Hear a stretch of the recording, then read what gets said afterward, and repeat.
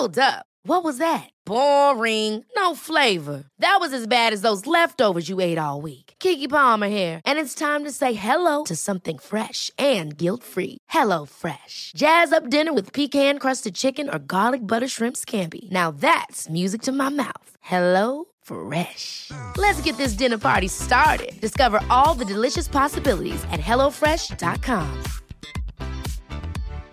Here's a cool fact. A crocodile can't stick out its tongue. Another cool fact, you can get short-term health insurance for a month or just under a year in some states. United Healthcare short-term insurance plans are designed for people who are between jobs, coming off their parents' plan, or turning a side hustle into a full-time gig. Underwritten by Golden Rule Insurance Company, they offer flexible, budget-friendly coverage with access to a nationwide network of doctors and hospitals. Get more cool facts about United Healthcare short-term plans at uh1.com. There's never been a faster or easier way to start your weight loss journey than with PlushCare. PlushCare accepts most insurance plans and gives you online access to board-certified physicians who can prescribe FDA-approved weight loss medications like Wegovy and Zepbound for those who qualify. Take charge of your health and speak with a board-certified physician about a weight loss plan that's right for you. Get started today at plushcare.com/weight loss. That's plushcare.com/weight loss. plushcare.com/weight loss. Hi, I'm Daniel, founder of Pretty Litter. Did you know cats tend to hide symptoms of sickness and pain? I learned this the hard way after losing my cat, Gingy. So I created Pretty Litter, a health monitoring litter that helps detect early signs of illness by changing colors, saving you money and potentially your cat's life. Pretty Litter is veterinarian developed, and it's the easiest way to keep tabs on your fur baby's health right at home. Go to prettylitter.com and use code ACAST for 20% off your first order and a free cat toy. Terms and conditions apply. See site for details. It's the Kia Summer Sticker Sales Event, so give your friends something to look at, like a B&B with an ocean view, an endless field of wildflowers, or a sunset that needs no filter. Make this a summer to share and save with a capable Kia SUV or powerful sedan. See your local Kia dealer or visit kia.com to learn more. Kia, movement that inspires. Call 800-3334-KIA for details. Always drive safely. Sale applies to purchase of specially tagged 2024 vehicles only. Quantities are limited. Must take delivery by 7/8/24.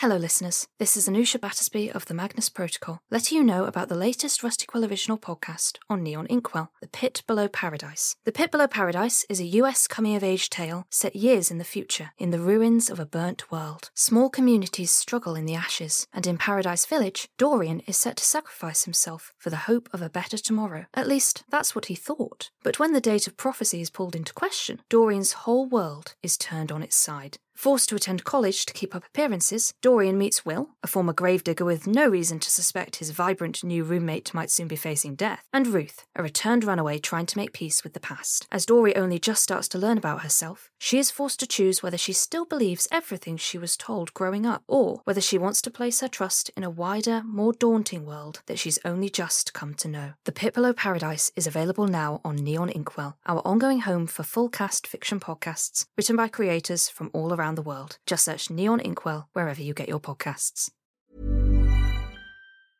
Hi everyone, this is Mike, better known to you all as Tim Stoker. I just wanted to let you know we're doing a special charity live stream this December in aid of Mind, the mental health charity.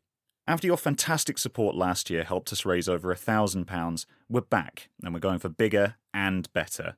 So join me, Johnny Sims, and the Rusty Quill crew on the 9th of December at www.twitch.tv/rusty_quill for a jam-packed 12-hour marathon of games and plenty of live-action holiday antics starting at 11 a.m. GMT. See you all there. Hi everyone, Ben here. I'd just like to take a moment to thank some of our patrons. Dylan Baldanza, Maura Mananan, Ray Valentine, Di, Greg Mayer, Teresa Bagafatula, Oltanya, Garrett Smith, Joey, Tracy Van Haften. Thank you all. We really appreciate your support. If you'd like to join them, go to www.patreon.com/rustyquill and take a look at our rewards.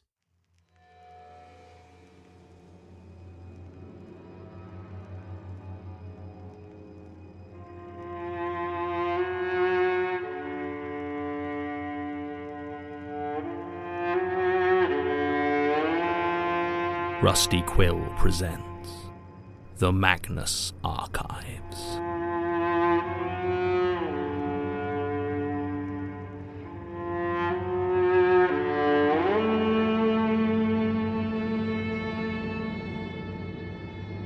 Episode 82.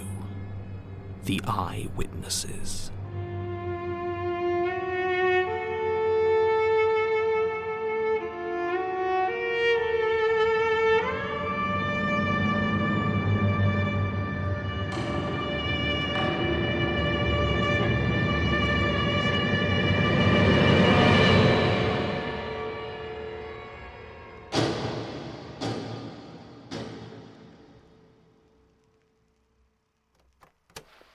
Fine. Sorry, I feel more comfortable with it on. I said it was fine. Yeah. Right, so, a statement of Martin Blackwood, interviewed by Detective Tonner, February 18th, 2000 What and... are you doing? I'm making a statement. Isn't that what you want? My statement? No. I just need you to answer the question. Oh, okay. I mean, you wanted a statement last time about... it was when I found Gertrude. Or at least your partner did. Didn't know who the killer was last time. This time is simpler, and Basir's not a police officer anymore. Oh. Look, you're sure it was him? I mean, I know, but I can't... He wouldn't. I don't think it was him. You think we should be looking for other suspects? No, I mean, not... Look, that tape that we gave you... Has a lot of distortion, some screaming, and a recording of you seeing the body you claim for the first time. Always suspicious when two suspects are each other's only alibi. I told you that there was someone else there. Which one should be asking, by the way? The man with knife hands, or the woman trapped in your magic corridors? It happened. Well, if your witnesses appear back in this universe, maybe the situation will change. Otherwise, it's an easy choice. Answer my question, or I pin it on you. You can't. That's not how this works. Is it? Let me tell you how this works, Mr. Blackwood. I've got a hell of a workload, no partner, and full operational discretion to make this whole situation go away. That means you help me or I make things very unpleasant for you. But you're the police. So help me stop a killer. Where is Jonathan Sims? I don't know. Don't lie to me. I don't. Everyone I've talked to says you and him were close. What? Did they? I mean, who said that? I guess, more than the rest. Yeah, Did he have but... any other friends? Anyone outside the Institute he might have talked to?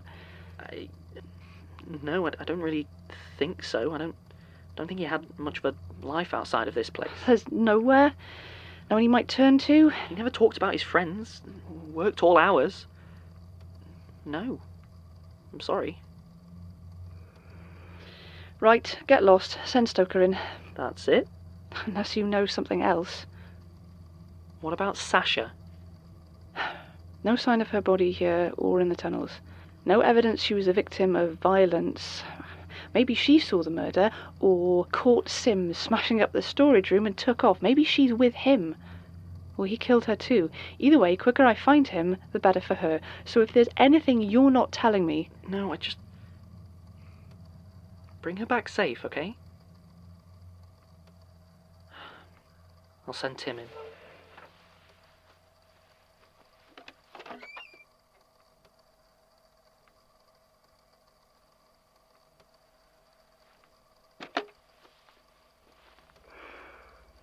Tim Stoker. That your name? Yeah. You want me to leave this running? No, you can turn it off.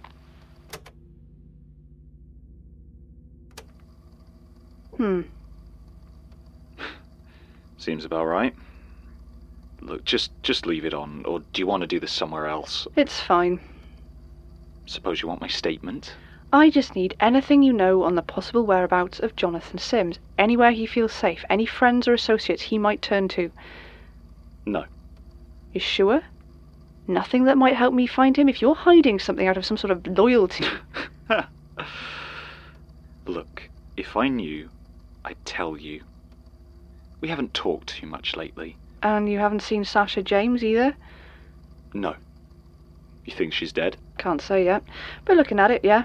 I think Sims killed her too. Sounds right. More bodies for the archive. You've got quite a turnover. Anything you want to tell me about it? Yeah. Don't take a job here.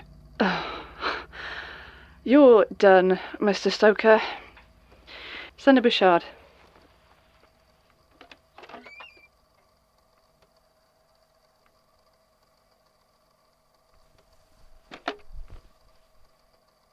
Elias Bouchard? Correct. Sit. So, what can I do to help? You want my account? My sworn testimony? My statement? What is... No, just a couple of questions. Of course. I don't suppose you know how to turn this off. Oh, leave it running. I'm sure John will want to review the tapes when he gets back. So you don't think he did it? Killed a man in cold blood? Certainly not. He doesn't have the stomach for it. People can surprise you. In John's case, I rather hope so. You want him to be a murderer? Have you had any luck identifying the body yet? Well? I'm the one asking the questions. Very well. Then I suppose this interview is over. Unless you care to arrest me? The victim isn't someone we have on file. Doesn't match any missing person. Still a John Doe. I say something funny? Nothing. Just remembering an old joke. Right. So, do you know anything about the current whereabouts of Jonathan Sims? Anywhere he might be staying? Any friends he might have contacted? I do. Well? I was wondering, is it worth it? Operating the way that you do? Just answer the question. Does the lack of oversight make up for the lack of support? What do you know about the current whereabouts of Jonathan Sims? Everything. I know exactly where he is and who is with him. But I don't think I'm going to tell you. I can drag this down to the station if you want, you weird little freak. Maybe Sims didn't do this on his own. Please, Detective Tonner. You don't want this to happen in the police station any more than I do. Your superiors, exactly how aware are they of what you're doing right now? They know enough. They got a call and sent me down here. That's how it works. And then they don't ask any questions, as long as you keep it far away from official police channels. Except your partner leaving has made you sloppy. No notes, no proper interrogations, no backup of any sort.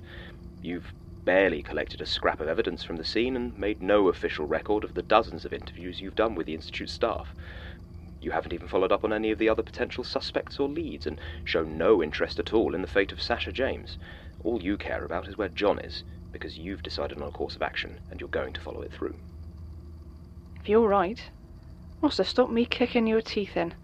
No cameras down here, remember? I can always just turn off that little recorder of yours, smash it up. Very true. However, you aren't going to do that, Detective. Because of Calvin Benchley. What? Calvin Benchley? You recognise the name, don't you, Alice?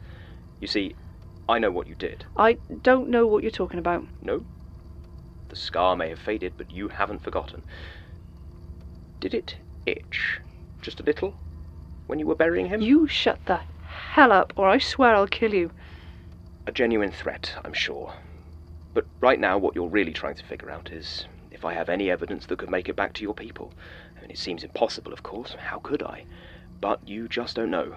So many impossible things happen in here, in this strange, musty place. Shut up! Here's what's going to happen. I'm going to make a statement, your statement, to prove to you what I know, and because I want John to hear it someday. And when it's over, you are going to leave. Because if you don't, I'll make sure your superiors know all about every nasty little thing you've done in the name of peace and order, and I'll make sure they are subject to the scrutiny they so desperately want to avoid. More importantly, I'll make sure they know it has all been exposed because of you. Is that clear?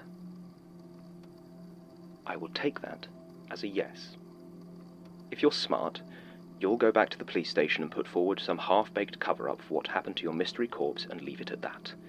But I don't think you are smart, so in many ways I'm excited to find out what you do next. Statement of Alice Tonner regarding the crimes and death of Calvin Benchley. Statement never given. Don't. Everyone calls me Daisy.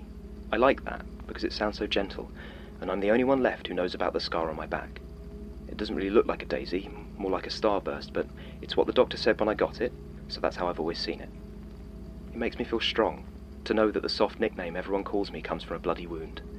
And I like to feel strong, to be in control. I'm gonna kill you someday. When I was 11, I had a best friend, and his name was Calvin Benchley. We didn't hang out at school much because his friend said I couldn't play with them because I was a girl. But every day after getting home, we'd go to the nearby park and play. It was small, just a scrap of grass and dirt, but if you hopped the fence to the south, you could get into the cemetery. And if you went the other way, you got into an old building site. The fence on that side was broken and jagged, but it collapsed enough that it was easy to climb over into the half-built structure. Our parents had forbidden us from playing there. It was collapsing, as well as being a known hangout for tramps and druggies. We would take turns daring each other to go in there. That day, I dared him. That's why it was my fault. Shut up. It wasn't my fault. We had been in the park when there had been shouting from the building site, crashes, violence, then a long silence.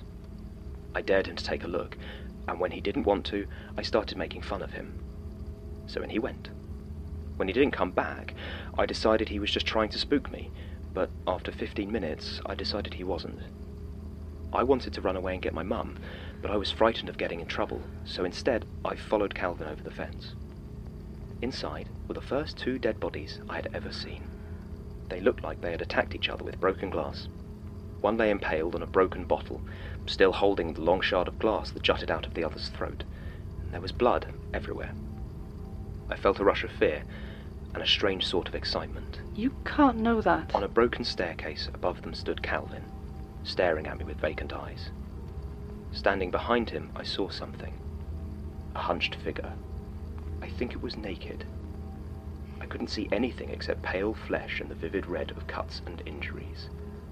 Every inch of its body appeared to be covered in open wounds, but no blood seemed to flow from them. The thing was utterly still, save for a lipless, scabby mouth which moved so fast it was almost a blur, sullenly mouthing words that only Calvin could hear. I know they were for him, because with each movement of its jaw, the thing's long, pointed, black tongue would shoot out and flick itself into his ear. He was completely expressionless as that crooked, cut-up figure whispered to him and flicked at his ear with a barbed tongue. No. Then Calvin's eyes turned to me. Without hesitation or expression, he began running, sprinting right at me. I tried to get away, but he was faster and slammed into me, pushing me off my feet and into the rusted fence behind me. There was an explosion of pain in my back as jagged metal embedded itself in my shoulder, and then it went dark. The last thing I remembered before the hospital was the fierce pride on Calvin's face as he stood there. No one believed me about what happened. Calvin said that I had tripped and fallen, and that was a story everyone accepted. But after that he was different. Moody. He started getting into fights, and everyone just assumed he was turning into a teenager, but 6 children at my school were seriously injured or killed by the time he left for university. All accidents, of course, nothing that would have pointed to him. But I was always careful around him. The daisy scar on my back, a constant reminder that we were not friends, that he was no longer to be trusted. I told people, but he seemed to feed on the uneasy glances of his classmates and took great pleasure in scaring them further. Even after school, I kept an eye on him, but I couldn't believe he had never been arrested. I later got a look at his file and found out that he had been, but they'd never been able to make anything stick. He was smart and careful. We once almost nailed him for aggravated assault, but the victims changed their story and said they were the ones who attacked him. You've made your point. 6 years ago, Calvin Benchley became the first human being I murdered. I beat him round the head as he was coming out of a bar, drove him to my usual spot and shot him 5 times in the chest with a handgun taken from the evidence lockup. He didn't beg for his life. He didn't say a word. I don't think he even recognised me. He was harder to get rid of than the vampires, but I managed it, and nobody asked any questions at all. He was a scumbag, and nobody wants to risk getting a Section 31. He was the first human I dealt with like that, but he certainly wasn't the last. Do I need to go on, Detective Tonner? Good. Feel free to see yourself out. If you take any action against myself or this institute, I will ensure the police become aware of your crimes in a way that cannot be ignored or covered up. I leave the matter of Jonathan Sims up to you, though I will not tell you where he is. I suggest you close the case and move on, but if you find yourself unable to do so, my advice is to kill him quickly. There's no telling what he might be capable of.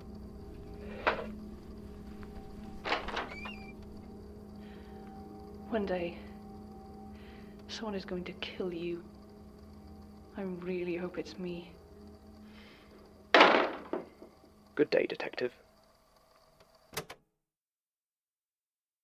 But she looked like she'd seen a... well, you know. So?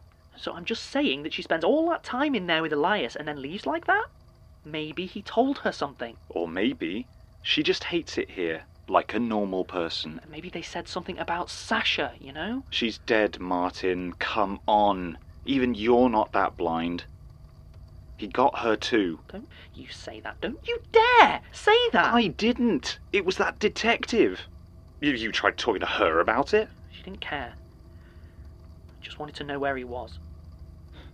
Makes sense. No, it doesn't. Nothing about this makes sense. I don't know who that old man was, but John would never hurt Sasha. Fine. If it wasn't him, it must have been that thing we saw. It was only for a second. And what with that weird finger guy and the door, I mean, it didn't look like her. It did.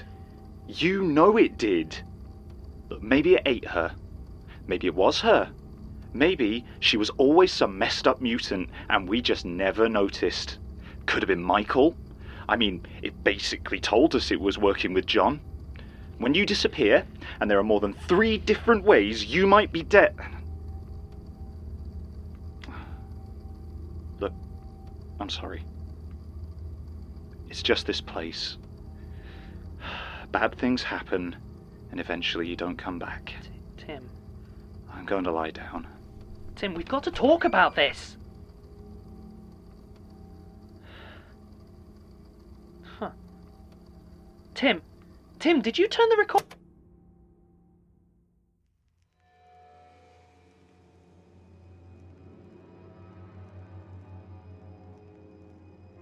The Magnus Archives is a podcast distributed by Rusty Quill and licensed under a Creative Commons Attribution Non-Commercial Share-alike 4.0 international license. Today's episode was written by Jonathan Sims and directed by Alexander J. Newell. To subscribe, view associated material or join our Patreon, visit rustyquill.com. Rate and review us online, tweet us at The Rusty Quill, visit us on Facebook or email us at mail@rustyquill.com. Join our communities on the forum via the website or on Reddit at r/themagnusarchives. Thanks for listening.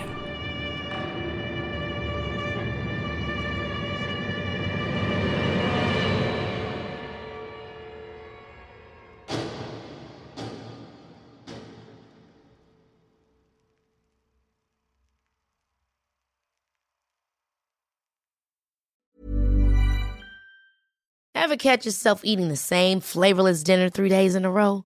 Dreaming of something better? Well, HelloFresh is your guilt-free dream come true, baby. It's me, Keke Palmer. Let's wake up those taste buds with hot, juicy pecan-crusted chicken or garlic butter shrimp scampi. Hello Fresh. Stop dreaming of all the delicious possibilities and dig in at HelloFresh.com. Let's get this dinner party started. Hi, I'm Daniel, founder of Pretty Litter. Cats and cat owners deserve better than any old-fashioned litter. That's why I teamed up with scientists and veterinarians to create Pretty Litter. Its innovative crystal formula has superior odor control and weighs up to 80% less than clay litter. Pretty Litter even monitors health by changing colors to help detect early signs of potential illness. It's the world's smartest kitty litter. Go to prettylitter.com and use code ACAST for 20% off your first order and a free cat toy. Terms and conditions apply. See site for details. Hello, listeners. This is Anusha Battersby of the Magnus Protocol, letting you know about the latest Rusty Quill original podcast on Neon Inkwell, The Pit Below Paradise. The Pit Below Paradise is a US coming-of-age tale set years in the future, in the ruins of a burnt world. Small communities struggle in the ashes, and in Paradise Village, Dorian is set to sacrifice himself for the hope of a better tomorrow. At least, that's what he thought. But when the date of prophecy is pulled into question, Dorian's whole world is turned on its side. Forced to attend college to keep up appearances, Dorian meets Will, a former gravedigger with no reason to suspect his vibrant new roommate might soon be facing death, and Ruth, a returned runaway trying to make peace with the past. As Dory only just starts to learn about herself, she is forced to choose whether she still believes everything she was told growing up, or whether she wants to place her trust in a wider, more daunting world that she's only just come to know. The Pit Below Paradise is available now on Neon Inkwell, our ongoing home for full-cast fiction podcasts written by creators from all around the world. Just search Neon Inkwell wherever you get your podcasts.